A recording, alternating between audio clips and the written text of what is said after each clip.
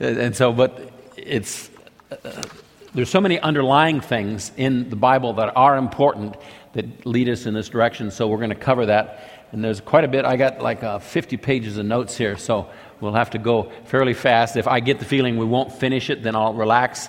But if I think I can get it done, then we'll just try to charge right through it. So in your notes, number 1, our going to heaven, receiving a glorified body, living with Jesus forever in incomprehensible joy is the hope of the church.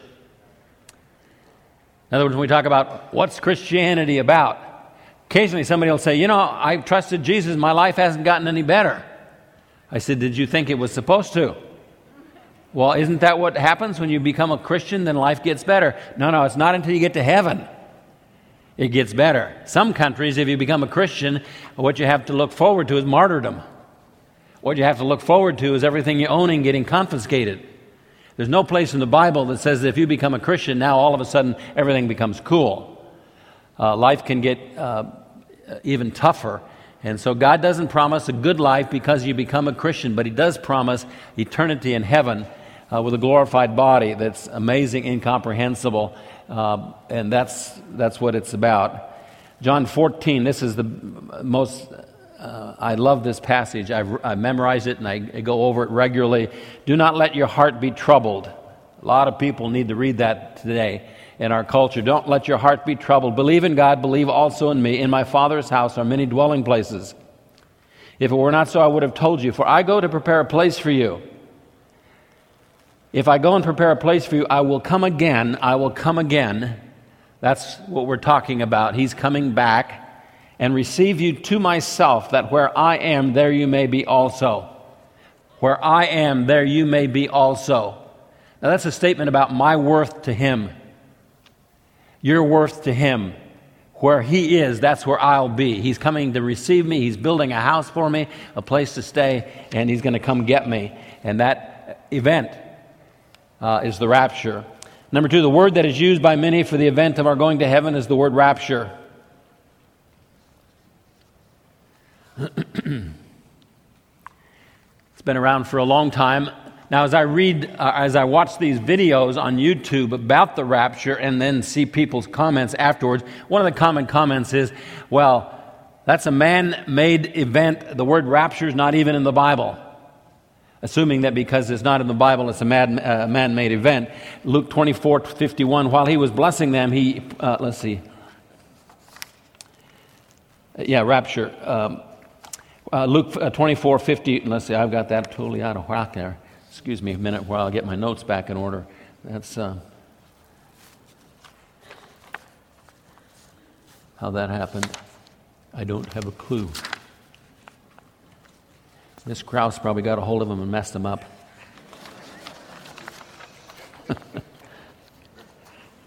All right, here we go. I got it. Number 3, many people complain that the word is not biblical, that it's made up. There's no such event called the rapture. You'll hear that a lot. That some dude 100 years ago came up with the word, invented the whole concept of the rapture, but it's not in the Bible. It's new, and so it's a common complaint about this topic of the rapture.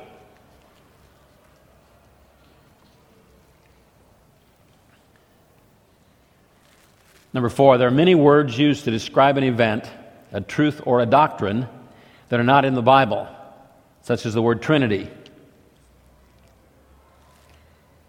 So if I was in a discussion with somebody and I was telling them I'm going to teach a class on the rapture, and they say, oh, the rapture, that's just a made-up word, made-up topic, word's not even in the Bible, and I might suggest, did you know the word Trinity is not in the Bible either? But we understand what that word means, and the concept is in the Bible, the Father, Son, and the Holy Spirit.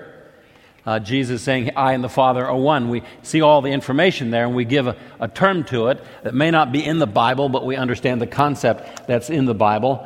Number 5, the word rapture comes from the Latin word rapturo. The Latin word rapturo. Oh, obvious question. Why? Why did they take a Latin word to come up with that? The New Testament was written in Greek, but the Romans conquered the Greeks. And so Hebrew and Greek were the language, and then it was translated into the language of the people. Number 6, in 1405, St. Jerome finished his translation of the Bible from Greek into Latin. So translations of the Bible in various languages have happened since the beginning. The Hebrew was translated into Greek, called a Septuagint, and then the Greek was translated into Latin, 400 AD approximately, because the Roman Empire, and Latin became the predominant language instead of Greek, and so they translated it into the language of the people. Number 7, it's called the Vulgate. It's kind of a funny name. Vulgate, it sounds like the name of a motorcycle or a ship. The Vulgate, which Latin means the common language. The common language, that's what everybody spoke, and they translated it. And so it was the official Bible of the Catholic Church until the Reformation for about 1,000 years. And so the word rapturo was where we get the word rapture. And so if you, of course, look at the Greek language, number 8, the Latin word rapturo was the translation of the Greek word harpazo, which means caught up, lifted up.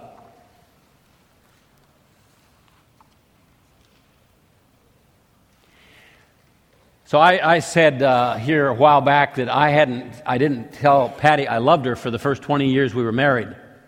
And the reason I didn't is because I didn't grow up with that. I never heard my dad say, I love you to us, to my mom, vice versa. And so I just wasn't part of my vocabulary or my thinking.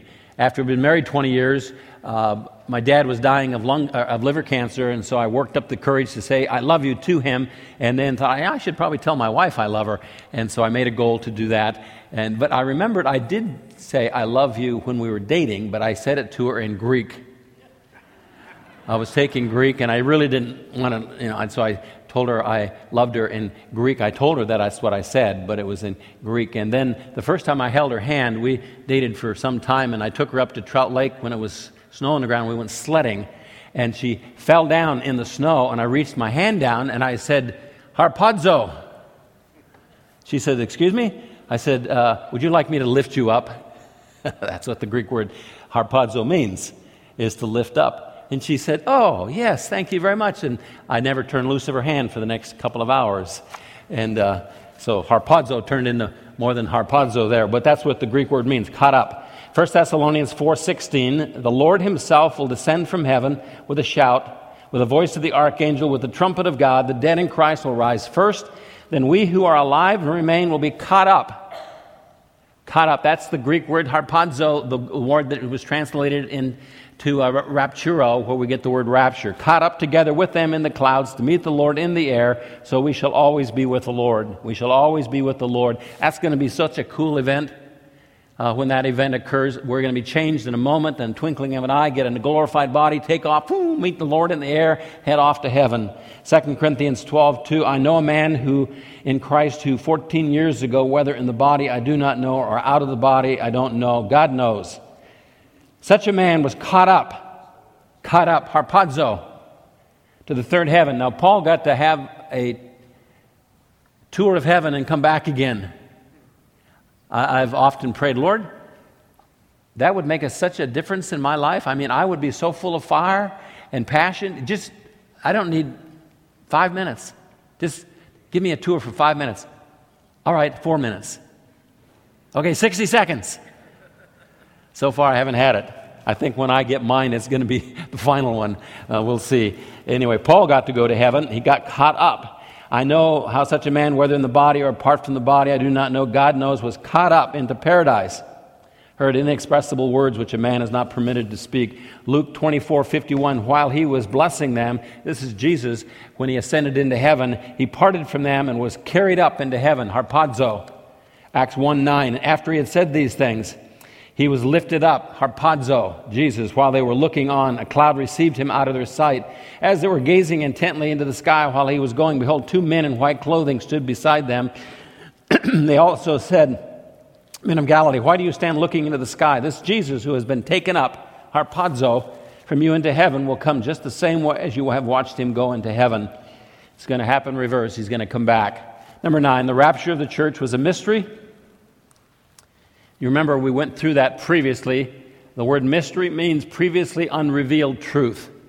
The Bible is given progressively. It was written over the years, and new truth was revealed, and so you can't read new truth into the past. And so the rapture was not revealed until the Apostle Paul. He was the first one to teach about the rapture. And nobody talked about it until he did. Let's see, I skipped a passage, didn't I? Did I?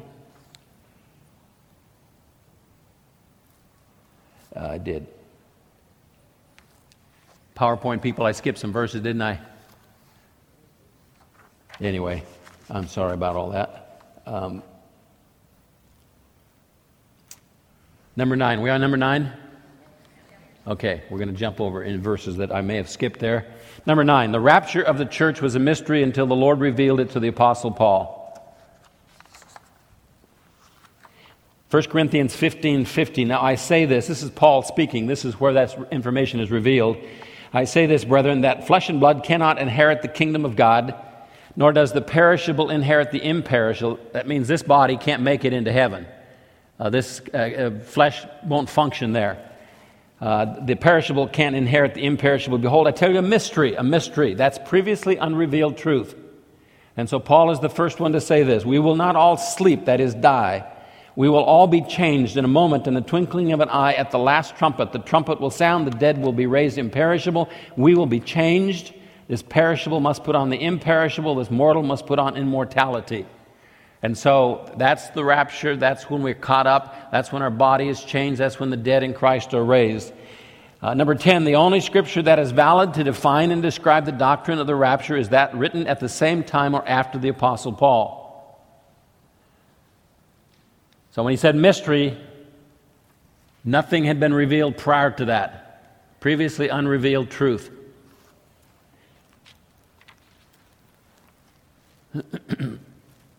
Number 11, scripture passages given by Jesus in the Gospels are not talking about the rapture, but the second coming of Jesus at the end of the tribulation. I don't know how many times I hear people quote passages from the Gospel as a proof of their view of the rapture.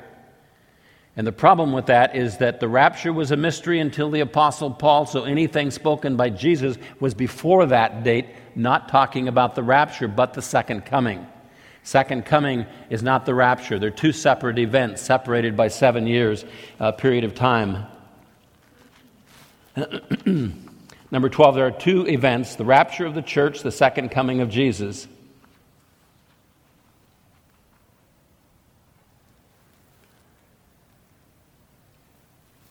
So if you confuse these two, you will end up with hash. They're two separate events, but people all the time mush them together. And so I'm going to read you some verses, and you kind of guess. Is this talking about the rapture or the second coming?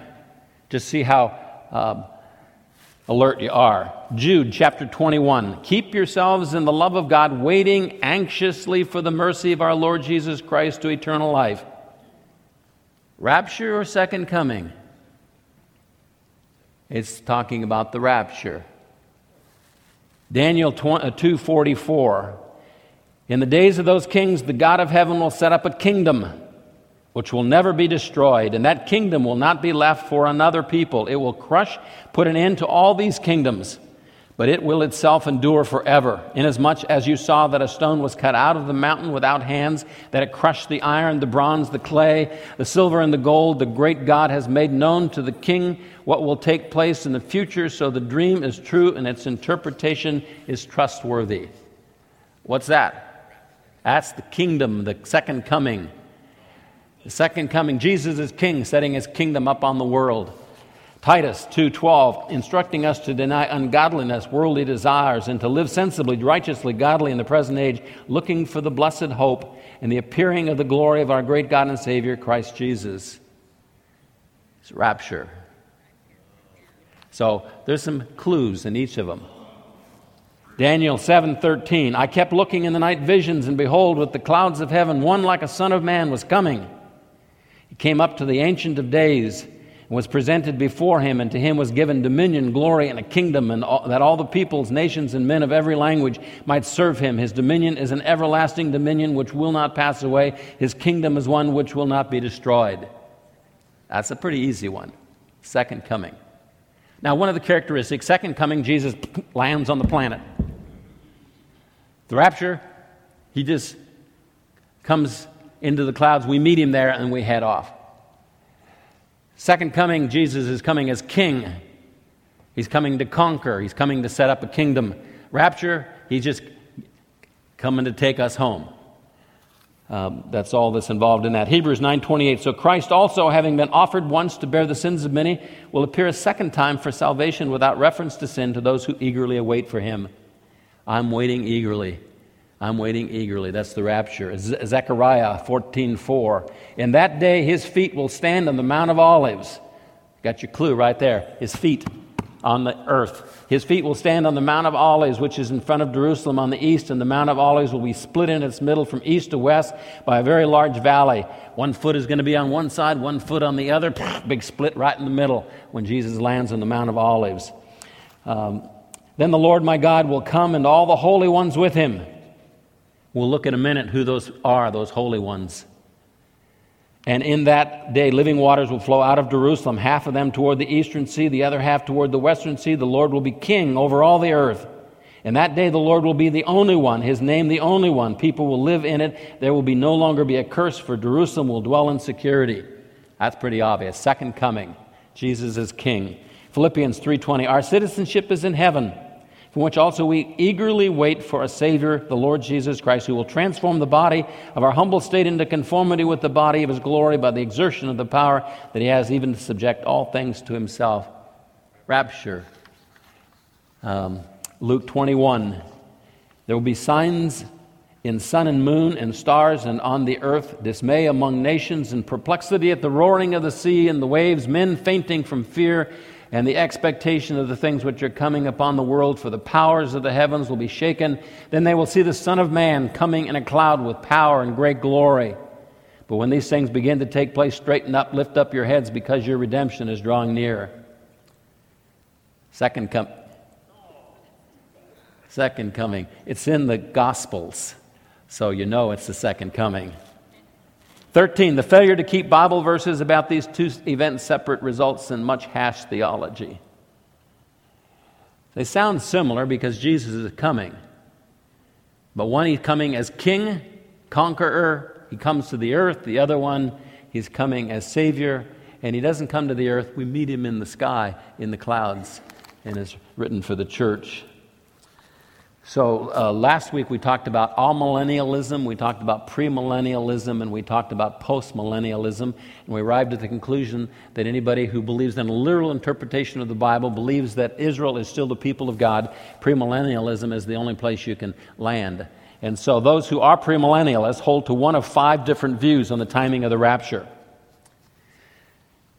There's probably more than 5, but there's 5 predominant views of the timing of the rapture, when it will occur. 15, the pre-tribulation or pre-trib view believes that we get raptured before the 7-year tribulation period begins. So the millennial kingdom, last week we talked about that being literal, 1,000 years, Jesus on the planet Earth ruling in Jerusalem. Satan is bound for 1,000 years. The curse is no longer valid. There's not going to be any weeds in your garden. There's not going to be any mosquitoes or yellow jackets. It's going to be 1,000 years of no curse. Jesus on the planet ruling over the world. Prior to that 1,000-year period, there's a period called the tribulation. It's 7 years, described Old Testament and New as 7-year period of time. So now the question we're asking, is the rapture going to happen at the beginning of the tribulation, in the middle of the tribulation, at the end of the tribulation?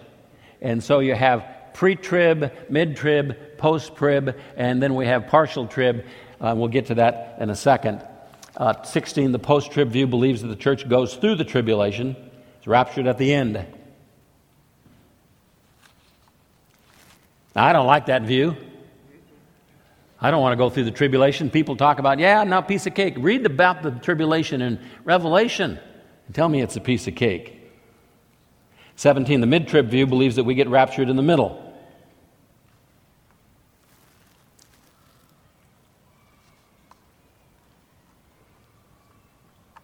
So the first 3.5 years of the tribulation are not near as bad as the last half. First half, only a third of the people in the world get killed.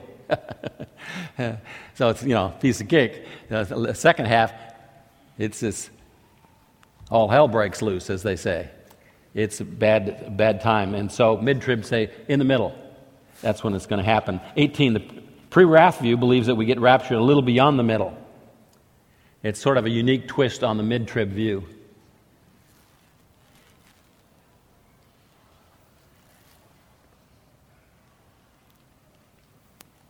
That's a fairly new view that's gained popularity of late.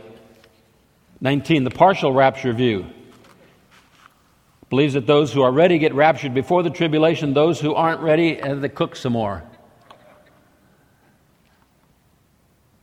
So it kind of deals with this problem of lukewarm Christians. So if you are serving Jesus, following Jesus, the rapture happens, off you go. But if you're not, you're one of those lukewarm dudes, you got to stick around for a while and get refined some more, and then you get raptured at some later point, probably martyred before the rapture comes. That was a popular view.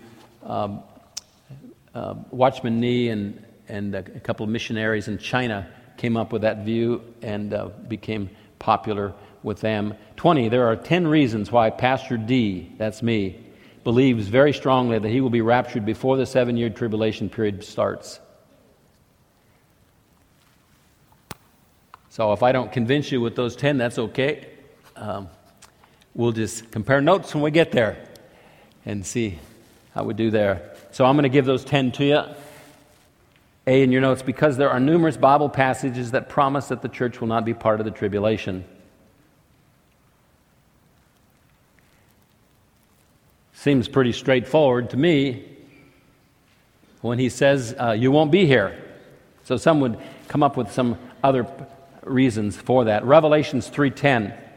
So Revelations 2 and 3 are written to 7 churches prior to the rest of the book kind of telling us the churches that are in existence then, and also a history of the church. And in chapter 3 it says, because you have kept the word of my perseverance, I also will keep you from the hour of testing.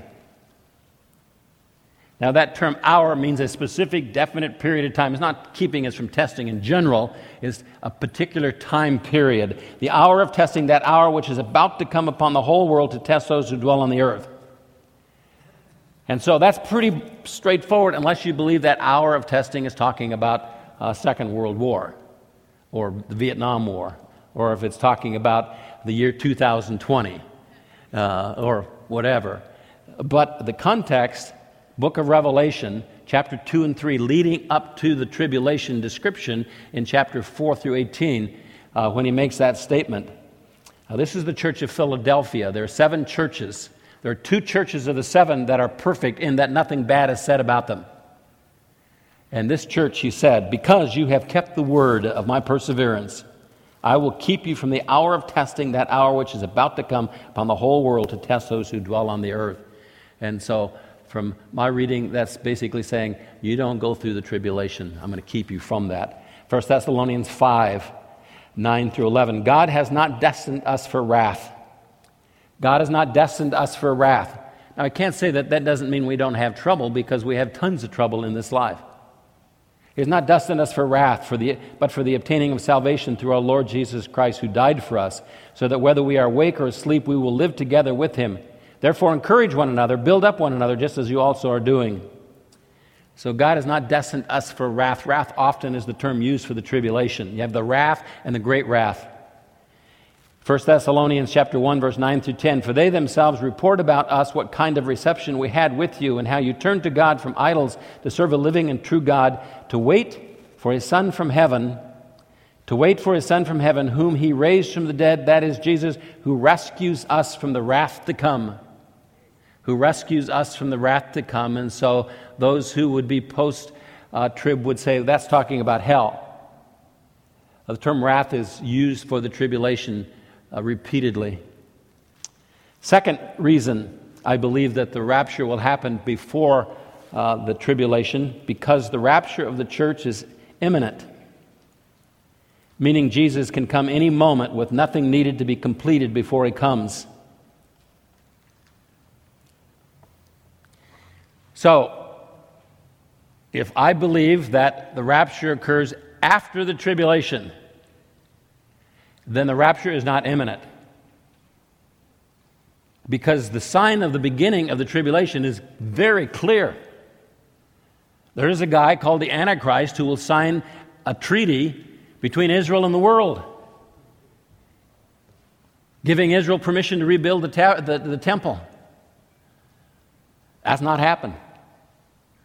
And so, rapture can't happen if it's after the tribulation, because that hasn't happened. In the middle of the tribulation, the Antichrist breaks the treaty and the contract, walks into the temple, sacrifices a pig, declares himself God of the world. That hasn't happened. And even though we got to wear masks, according to the governor, we still don't have a mark on the hand or on the forehead yet that requires us before we can buy or sell. That hasn't happened. So the rapture is not an imminent event if it occurs after the tribulation. In fact, if it happens after the tribulation, I can predict within a week when it's going to happen. Because you can see right in the book of Revelation, this happens. You got the scroll judgments, and then you got the trumpet judgments, and then you got the bowl judgments. Each one are described in detail. It isn't until you get to the last bowl judgment, and there's a big earthquake, and Jerusalem is flattened, and there's hailstones come out of heaven that weigh 100 pounds. So I can predict when it's going to happen if it's at the end of the tribulation, because the tribulation is detailed all through the book of Revelation, what's going to happen next. 1 Thessalonians 5. Now as to the times and the epochs, brethren, you have no need of anything to be written to you, for you yourselves know full well that the day of the Lord will come like a thief. Now, when you describe the rapture, one of the things is it's imminent. It's going to happen anytime. Regularly, 7 times in the epistles to the church, it says, you are waiting eagerly. Now, you're waiting eagerly for him coming to take you. Well, if we're after the tribulation, I'm not waiting eagerly. I got at least 7 years. Man, I got to put up with some stuff before he comes. So there's waiting eagerly means there's this anticipation at any moment. While they are saying, now here's an 11th reason. I didn't make it 11th because I'm going to read this passage. Notice the pronouns.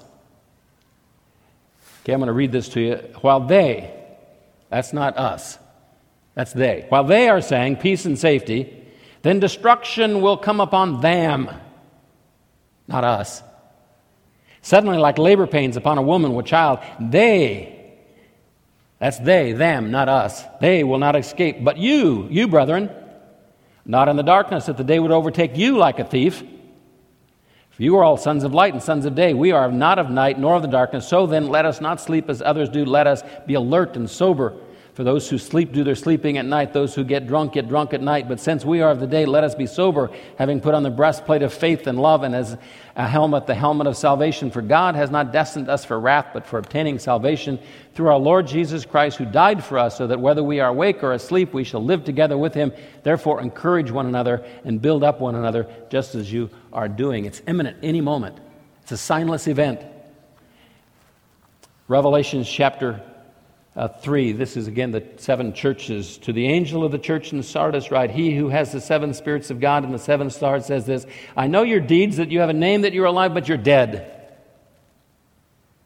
You're dead. I mean, you call yourself a church, but you don't believe in the Bible, you don't believe in grace, you're dead. Wake up, strengthen the things that remain, which you're about to die for. I've not found your deeds completed in the sight of my God. So remember what you have received and heard, and keep it and repent. Therefore, if you do not wake up, I will come like a thief. You will not know at what hour I will come to you.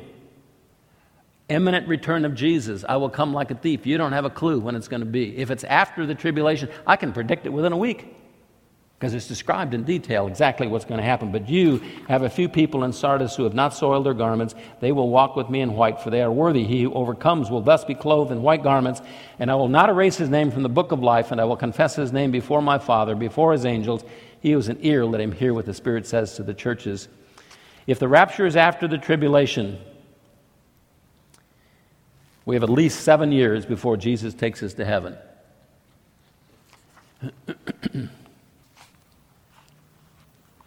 Philippians 3:20, our citizenship is in heaven, from which also we eagerly wait.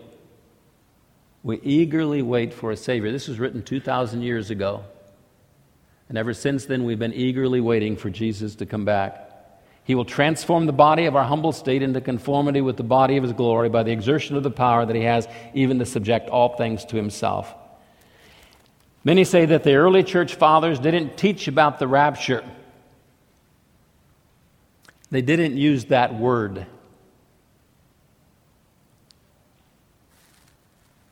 But what they did teach was the any moment coming of Jesus.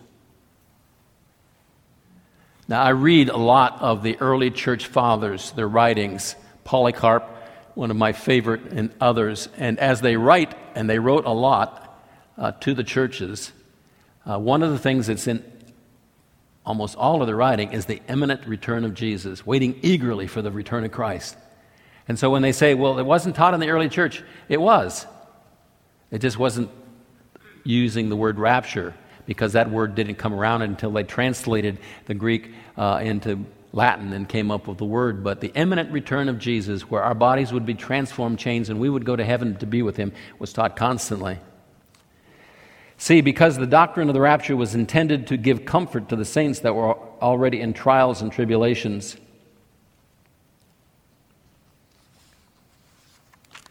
So when you became a believer, when the Apostle Paul was around, the probability of you getting tortured was quite high. Read the book of Hebrews, read the book of Fox's Book of Martyrs about what the various Roman emperors did to Christians. And so they experienced a lot of tribulation in their life.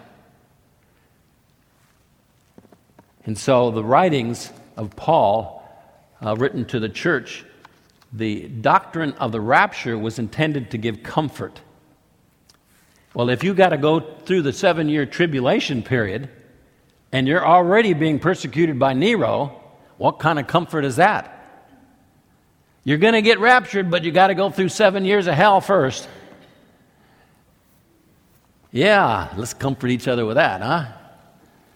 1 Thessalonians 4, but we do not want you to be uninformed, brethren, about those who are asleep, so that you will not, that's dead, died, so that you will not grieve as do the rest who have no hope. For if we believe that Jesus died and rose again, if we're Christians, born again, even so God will bring with him those who have fallen asleep, those who have died in Jesus. For this we say to you by the word of the Lord, that we who are alive and remain until the coming of the Lord will not precede those who have fallen asleep. The Lord himself will descend from heaven with a shout, with the voice of the archangel, with the trumpet of God. The dead in Christ will rise first. Then we who are alive and remain will be caught up together with them in the clouds to meet the Lord in the air, not on the earth. So we shall always be with the Lord. Therefore, comfort one another with these words. Comfort one another with these words. That's what is designed, the truth of the rapture.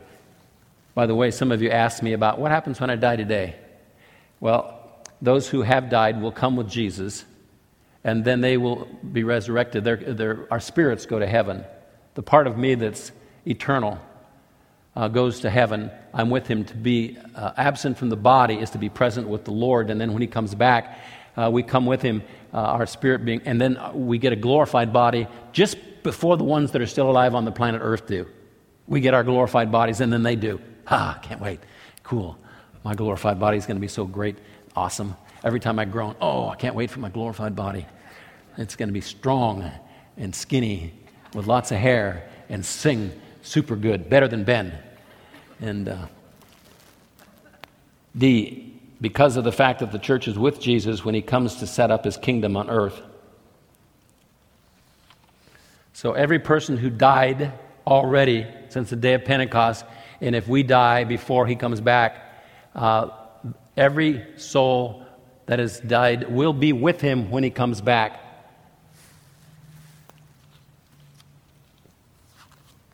So if it happens at the end of the tribulation, it's going to be sort of a quick switcheroo. Poop, poop, poop. You go up and then you come back. And Revelations 19:11, I saw heaven opened, behold, a white horse.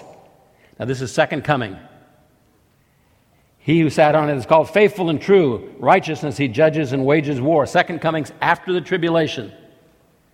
His eyes are a flame of fire, and on his head are many diadems. He has a name written on him which no one knows except himself. He is clothed with a robe dipped in blood. His name is called the Word of God. The armies which are in heaven, clothed in fine linen, white and clean, were following him on white horses. Who is that? That's me. Who else in the Bible is clothed with white garments and clean? Just the church. And as I said, I hate horses. So I'm going to be riding a Harley Davidson. You ride whatever you want.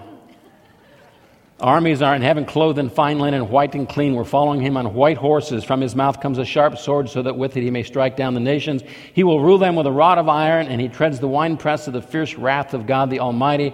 On his robe and on his thigh he has a name written, King of Kings, Lord of Lords. Then I saw an angel standing in the sun. He cried out with a loud voice, saying to all the birds which fly in mid-heaven, come assemble for the great supper of God, so that you may eat the flesh of kings and the flesh of commanders and the flesh of mighty men. These are all the individuals that are going to fight against Jesus when he comes, both free and slaves, small and great. And I saw the beast and the kings of the earth and their armies assembled to make war against him who sat on the horse and against his army. That's us. 1 Thessalonians 3:13, so that he may establish your hearts without blame and holiness before our God and Father at the coming of our Lord Jesus with all his saints. With all his saints. Zechariah 14:5, then the Lord my God will come and all the holy ones with him. That's us. Jude 14-15, it was also about these men that Enoch and the seventh generation from Adam prophesied, saying, behold, the Lord came with many thousands of his holy ones to execute judgment upon all and to convict all of the ungodly of all their ungodly deeds which they have done in an ungodly way, and all the harsh things which ungodly sinners have spoken against him. Many thousands of his holy ones. Revelation 17:14, these will wage war against the Lamb, and the Lamb will overcome them, because he is Lord of lords, King of kings, and those who are with him are the called and chosen and faithful. Those who are with him, that's me. And you, maybe. I don't know about you. I know about me. E, because Revelations 4:18, 4 through 18, makes no mention of the church. So Revelation begins with chapter 1, profound theological statement, right? Begins with chapter 1, goes to chapter 2, goes to chapter 3. Chapter 2 and chapter 3 are the 7 churches. It's a history of the church age up to the point. Chapter 4 through 18 describe the tribulation period. Now, chapter 1, chapter 2, chapter 3, the church is mentioned 17 times. That's a lot. Chapter 4 through 18, not mentioned, not even once.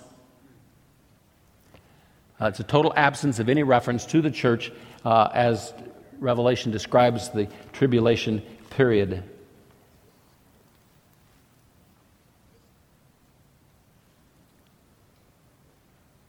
Did I just give you E? You got E? Okay, F. Because the primary purpose for the tribulation is to bring Israel as a people to Jesus as their Messiah.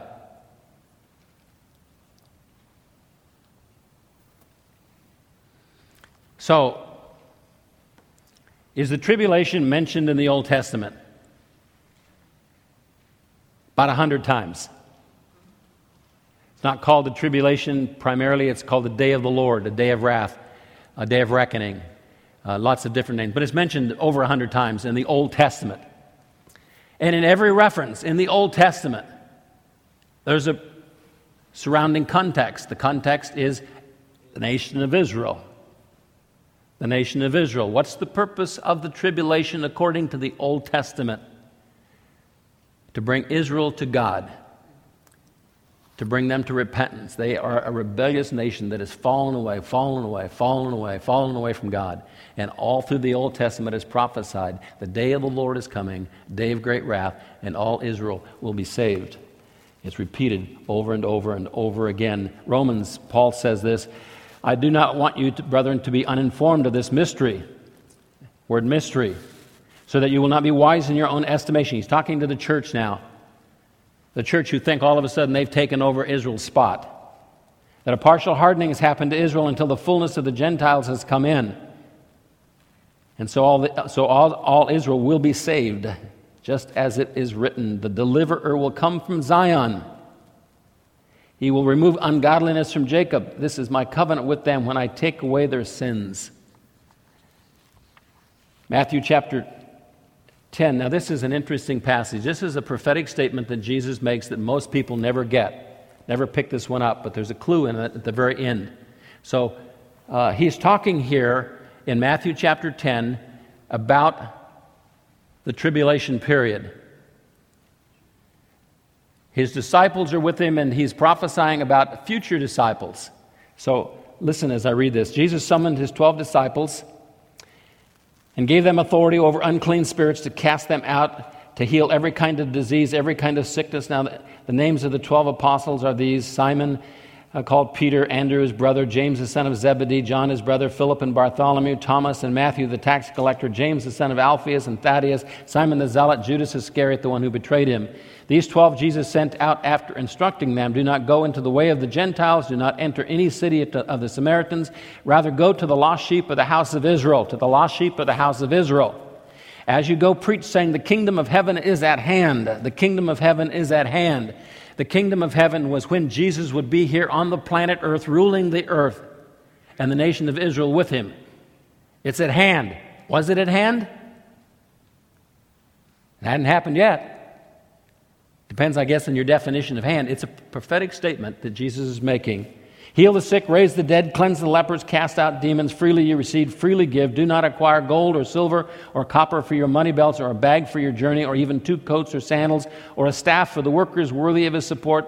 Whatever city or village you enter, inquire who is worthy. Stay at his house until you leave. As you enter that house, give it your greeting. If the house is worthy, give it your blessing of peace. But if it is not, take back your blessing of peace.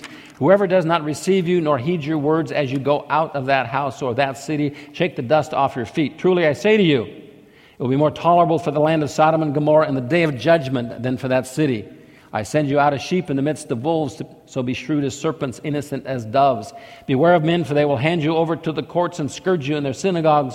You will even be brought before governors and kings for my sake as a testimony to them and to the Gentiles. But when they hand you over, do not worry about how or what you are to say, for it will be given you in that hour what you are to say, for it is not you who speak, but it is the Spirit your Father who speaks in you. Brother will betray brother to death, and a father his child. Children will raise up against parents and cause them to be put to death. You will be hated by all because of my name, but it is the one who endures to the end who will be saved. But whenever they persecute you in one city, flee to the next. Truly I say to you, get this, you will not finish going through the cities of Israel until the Son of Man comes. So, he's talking to his disciples. That hasn't happened. You will not finish going through the cities of Israel until the Son of Man comes. It's because it's a prophetic statement about the future. Revelation chapter 7, verse 3 through 4, saying, do not harm the earth or the sea or the trees until we have sealed the bondservants of our God on their foreheads. And I heard the number of those who were sealed, 144,000 sealed from every tribe of the sons of Israel. So 12 disciples, they were a type or a picture of the future, the 144,000. Now these dudes are going to go through Israel. What are they going to do? They're going to be witnesses. They're going to reach out and share the gospel with Jews. And Jesus already gave the instruction, don't go anyplace, just Israel. And save all the Jews. Daniel 12. Now at that time, Michael, the great prince who stands guard over the sons of your people, that's Israel, will arise, and there will be a time of distress, such as never occurred since there was a nation.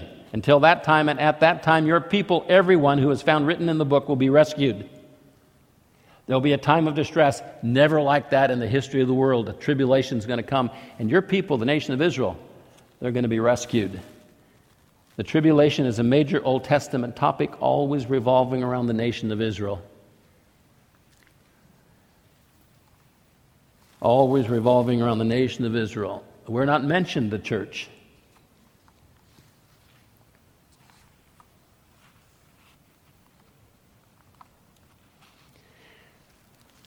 So let me read another long passage to you, Zechariah 12, the burden of the word of the Lord concerning Israel. Concerning Israel, thus declares the Lord who stretches out the heavens, lays the foundations of the earth, forms the spirit of man within him. Behold, I am going to make Jerusalem a cup that causes reeling to all the peoples around. And when the siege is against Jerusalem, it will also be against Judah. It will come about in that day that I will make Jerusalem a heavy stone for all the peoples. All who lift it will be severely injured. All the nations of the earth will be gathered against it. In that day, declares the Lord, I will strike every horse with bewilderment and his rider with madness. But I will watch over the house of Judah while I strike every horse of the peoples with blindness. Then the clans of Judah will say in their hearts, a strong support for us are the inhabitants of Jerusalem through the Lord of hosts, their God. And that day I will make the clans of Judah like a firepot among the pieces of wood and a flaming torch among sheaves, so that they will consume on the right hand and on the left all the surrounding peoples, while the inhabitants of Jerusalem again dwell on their own site in Jerusalem. The Lord also will save the tents of Judah first, so that the glory of the house of David and the glory of the inhabitants of Jerusalem will not be magnified above Judah. And that day the Lord will defend the inhabitants of Jerusalem, and the one who is feeble among them in that day will be like David, and the house of David will be like God, like the angel of the Lord before them.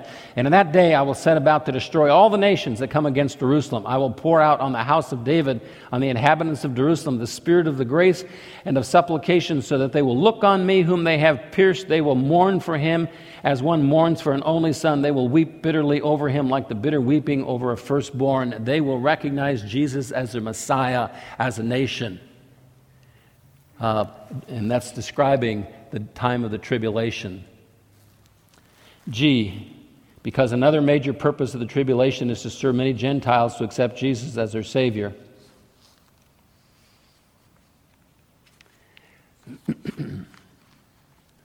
So there's a verse in the Bible, it's an interesting one. God says, they ignored me, and then when I killed them, they turned to me. It's like that old statement, there are no atheists in foxholes. And so the people that are left after we're gone, unbelievers, rejected Christ, and then they are going to go through an awful time. And there's going to be a great revival. Can you imagine being an unbeliever and everybody you know that was a Christian's gone? Boop. Thought pops into your head. Oops. They were right, I was wrong.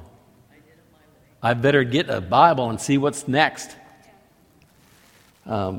Revelation 6:9, when the Lamb broke the fifth seal, I saw underneath the altar the souls of those who had been slain because of the word of God, because of the testimony which they had maintained. And they cried out with a loud voice, saying, how long, O Lord, holy and true, will you refrain from judging, avenging our blood on those who dwell on the earth?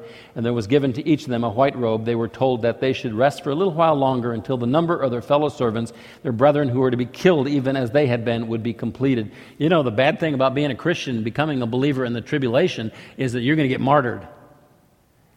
You're going to get martyred. Revelation 7:9. After these things I looked, behold, a great multitude which no one could count, from every nation, all tribes and peoples and tongues, standing before the throne, before the Lamb, clothed in white robes, palm branches were in their hands. They cry out with a loud voice, saying, salvation to our God who sits on the throne and to the Lamb. All the angels are standing around the throne and around the elders and the four living creatures, and they fell down on their face before the throne, worshiping God, saying, Amen. Blessing and glory and wisdom and thanksgiving and honor and power and might be to our God forever and ever. Amen. One of the elders answered, saying to me, these who are clothed in white robes, who are they? It's a quiz. You know what you do when you don't want to get it wrong? You say, who are they? Where'd they come from? I said to him, Lord, you know. I'll get the answer from you. And he said to me, these are the ones who come out of the great tribulation. They have washed their robes and made them white in the blood of the Lamb. And so, as great as the sand of the sea, that's the number of people that convert to Jesus. Revelations 24, then I saw thrones, they sat on them, judgment was given to them. I saw the souls of those who had been beheaded because of their testimony of Jesus, because of the word of God, and those who had not worshipped the beast or his image and had not received the mark on their forehead and on their hand, and they came to life and reigned with Christ for 1,000 years. So, lots of Gentiles get saved, but no mention of the church. H, because the church is the power of God holding back Satan and the kingdom of darkness from going crazy on the earth. Now,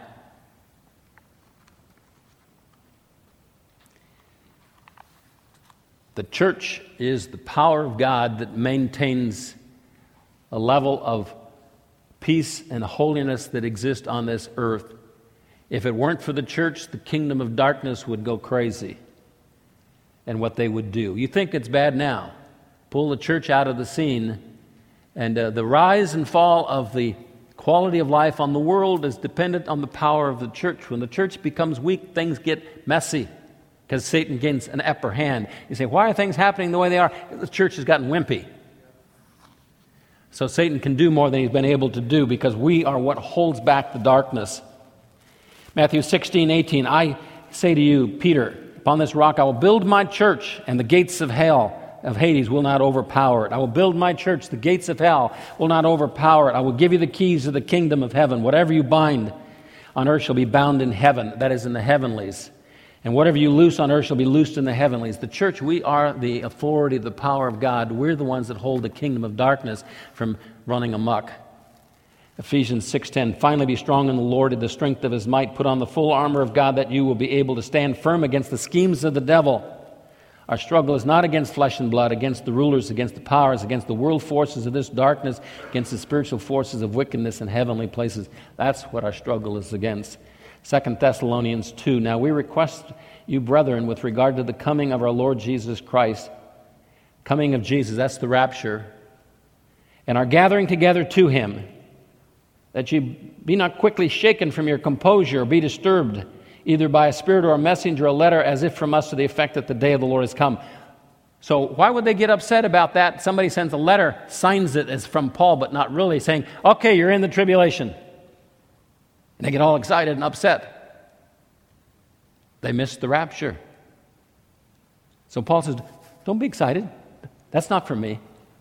That's not for me. Do not be quickly shaken from your composure or be disturbed either by a spirit or a message or a letter as if from us to the effect that the day of the Lord has come. Let no one in any way deceive you. It will not come. That is, us leaving, unless the apostasy comes first and the man of lawlessness is revealed, the son of destruction, who opposes and exalts himself above every so-called God or object of worship, so that he takes his seat in the temple of God, displaying himself as being God. Do you not remember? Paul says, don't you remember what I told you earlier? That while I was still with you, I was telling you these things, and you know what restrains him now. You know what restrains him now, the power of darkness. That's the church. So that in his time he will be revealed, for the mystery of lawlessness is already at work. Only he who now restrains will do so until he is taken out of the way. That's the church. We restrain. We're the ones that keep darkness at bay, and we'll be taken out of the way, and then the tribulation comes. Because the devil, the Antichrist, can all come to power because of the power of the church. Because the apostasy mentioned by Paul in 2 Thessalonians is the rapture, and obviously happens before the tribulation.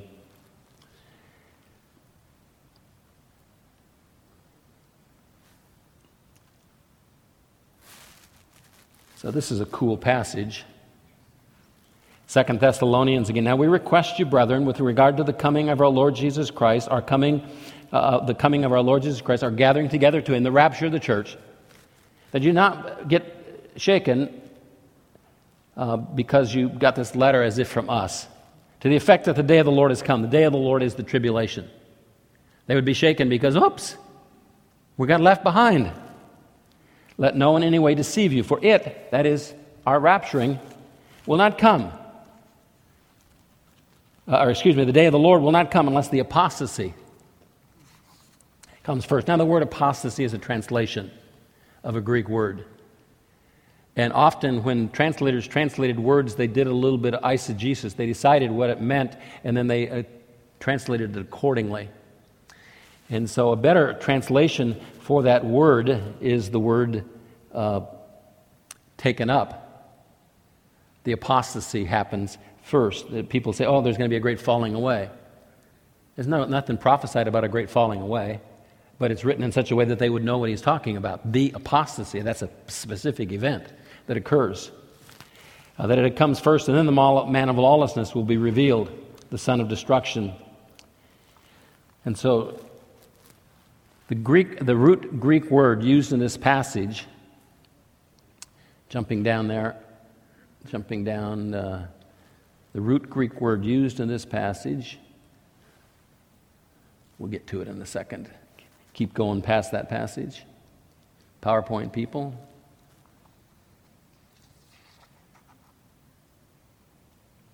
Okay, keep going down past that. There we go. Okay, the root Greek word used in this passage, this that I just read, is used 15 times in the New Testament. And 11 of those times it is translated depart, not apostasy.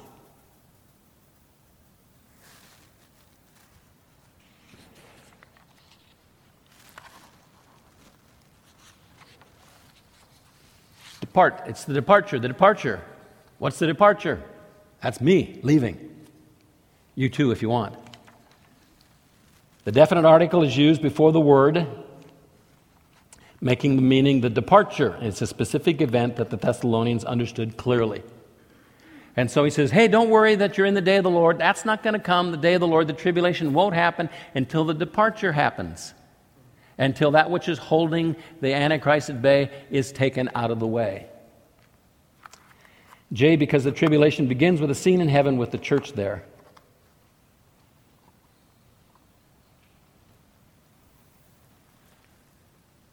Theologically profound statement, Revelation chapter 1 is first. Revelation chapter 2 is second. Revelation chapter 3 is third. The 2 and 3 talk about churches that existed during that time. Then we start with chapter 4. Chapter 4, verse 1. After these things, I looked, and behold, a door standing open in heaven. The first voice which I heard, like the sound of a trumpet speaking with me, said, come up here. You know what that is? That's a picture. It's a type. After these things, a door standing open in heaven, and a voice, come up here. You know, the first thing I'm going to... here I am preaching, mowing my lawn, talking to Patty. What's the first thing that's going to happen when I get raptured? I'm going to hear a voice. Come up here! Woo! It's going to sound cool. My body's changed in a moment, in the twinkling of an eye. Trumpet sounds, boom, and I begin leaving. I'm hoping I leave slow. I saw a movie where he just took off like Superman. I want to go slow and enjoy the experience. And if there's anybody, na. No, I won't do that. I'll just say, trust Jesus, quick.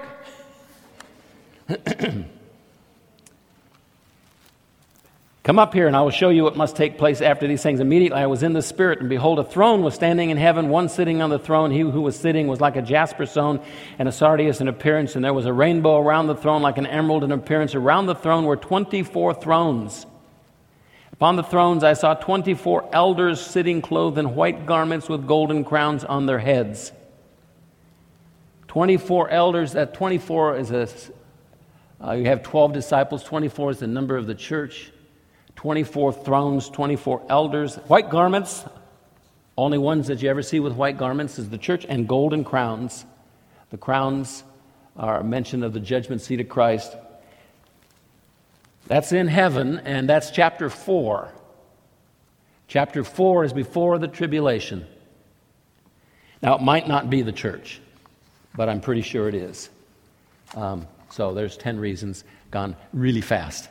So you can review all that if you have questions. There's actually 15, but I didn't want to give you 5 more. I gave you 1 more, got 11. But my way of thinking, as I study that thoroughly, it's pretty clear. We're going to get raptured. That's the next event. We're looking forward to it with great anticipation. And then the tribulation, 7 years. The nation of Israel will come back to Christ. There will be many converted during that time period. And at the end, we come back with Jesus as the army of God on our Harley-Davidsons, and the kingdom is established, and we rule on the earth with Jesus for 1,000 years, and then a new heaven and a new earth, and we don't know what's after that. But forever and ever and ever and ever. Okay, we got 7 minutes for questions. Right, there's... Did I give you I?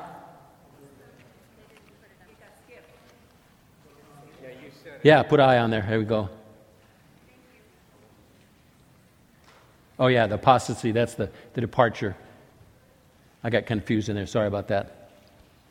Right here. Can you explain more about what the day of the Lord refers to used in the New Testament? Okay, the question is the day of the Lord. Now, we're going to have a whole lesson on that.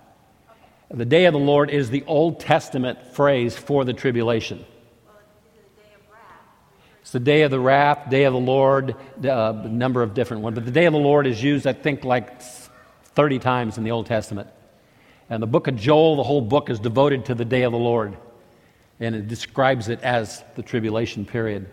The 70th week of Daniel is the day of the Lord, will be the tribulation period. So I'll have a whole lesson on that, describing what that's about. Which, I don't really care. I'm not going to be here. So those of you who think you're going to be here, you probably better take good notes on that one so you know what's going to happen to you in the day of the Lord. Good question. Other question? James right there.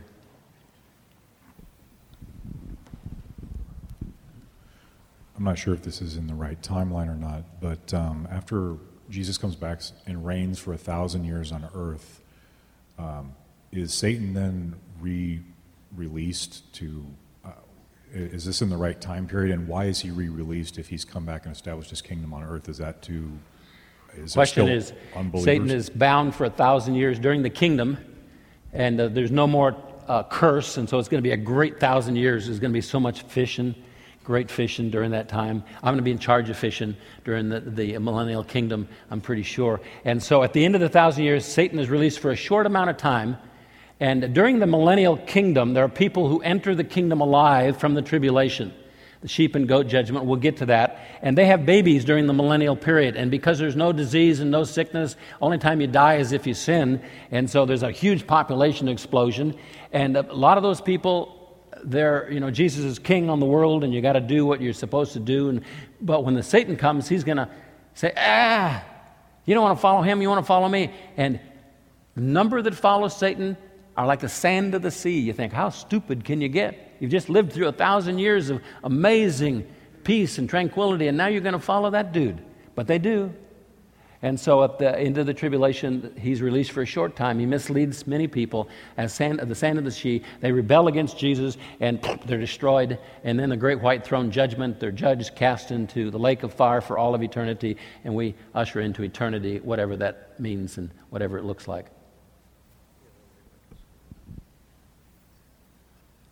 You said that the rapture happens first and then the tribulation. Is there any correlation between the time between those two? Because tribulation starts with a specific event. Question is, there is a time between the rapture, does the tribulation happen immediately? It looks like there's a gap in there happening anywhere from 45 days to a couple of months, and so we'll look at that when we get to the tribulation topic in this class. But it's there's a bit of a gap. I finished reading the book of Ezekiel where they're talking about the new temple being built and the river flowing out of it, and then the land around was allotted to the 12 tribes, and he talks about the sojourners living with the 12 tribes. Is that us? Yes, we'll be in the kingdom, we'll be ruling with Christ, we'll be in Jerusalem.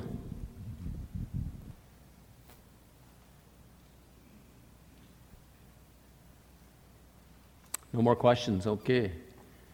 Hope you're not totally confused. Let's pray. Father, thank you so much for your word. I do thank you that we